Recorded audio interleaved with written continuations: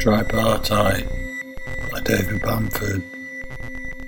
Basically, we're over the hump now. We're in the door here, so we can pretty much be guaranteed a good life. What makes you so sure of that?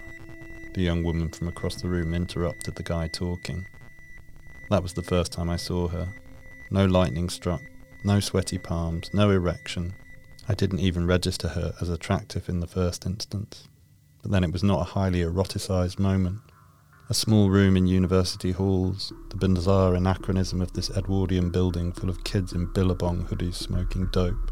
Except for me, of course. The best I could manage was a Fruit of the Loom t-shirt.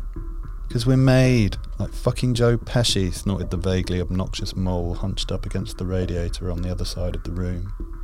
Of course it was only with hindsight that I would categorise him thus. In the sick desperation of the opening weeks away from home, a young man's brain could not identify the failings of anyone or anything, limbering up to be filled.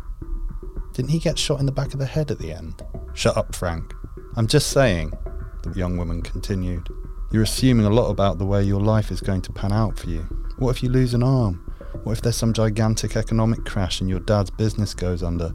What if your fucking mom dies?"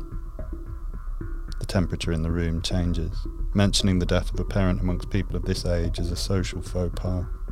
It is widely regarded as off limits to anyone who has actually suffered this unspeakable loss.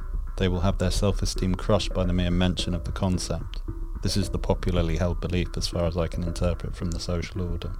I could not decipher if the Americanized inflection on mom was intentional or if it was an accidental accented slip. Her speech up to that point was neutral southern England, perhaps a satellite town of London. "Don't be ridiculous," the mole piped up. "My family's finances are secure from any kind of economic debacle. Have you heard of globalisation by any chance? A portfolio that spans continents, dear. And as for my mother's health, well," he tails off. "I bet your mom's got fucking cancer," the young woman cackled as she exhaled a cloud of smoke. I think from that point on I was besotted with her. If I had to narrow it down to a split second, it would be the second she said cancer. Morbid, you think?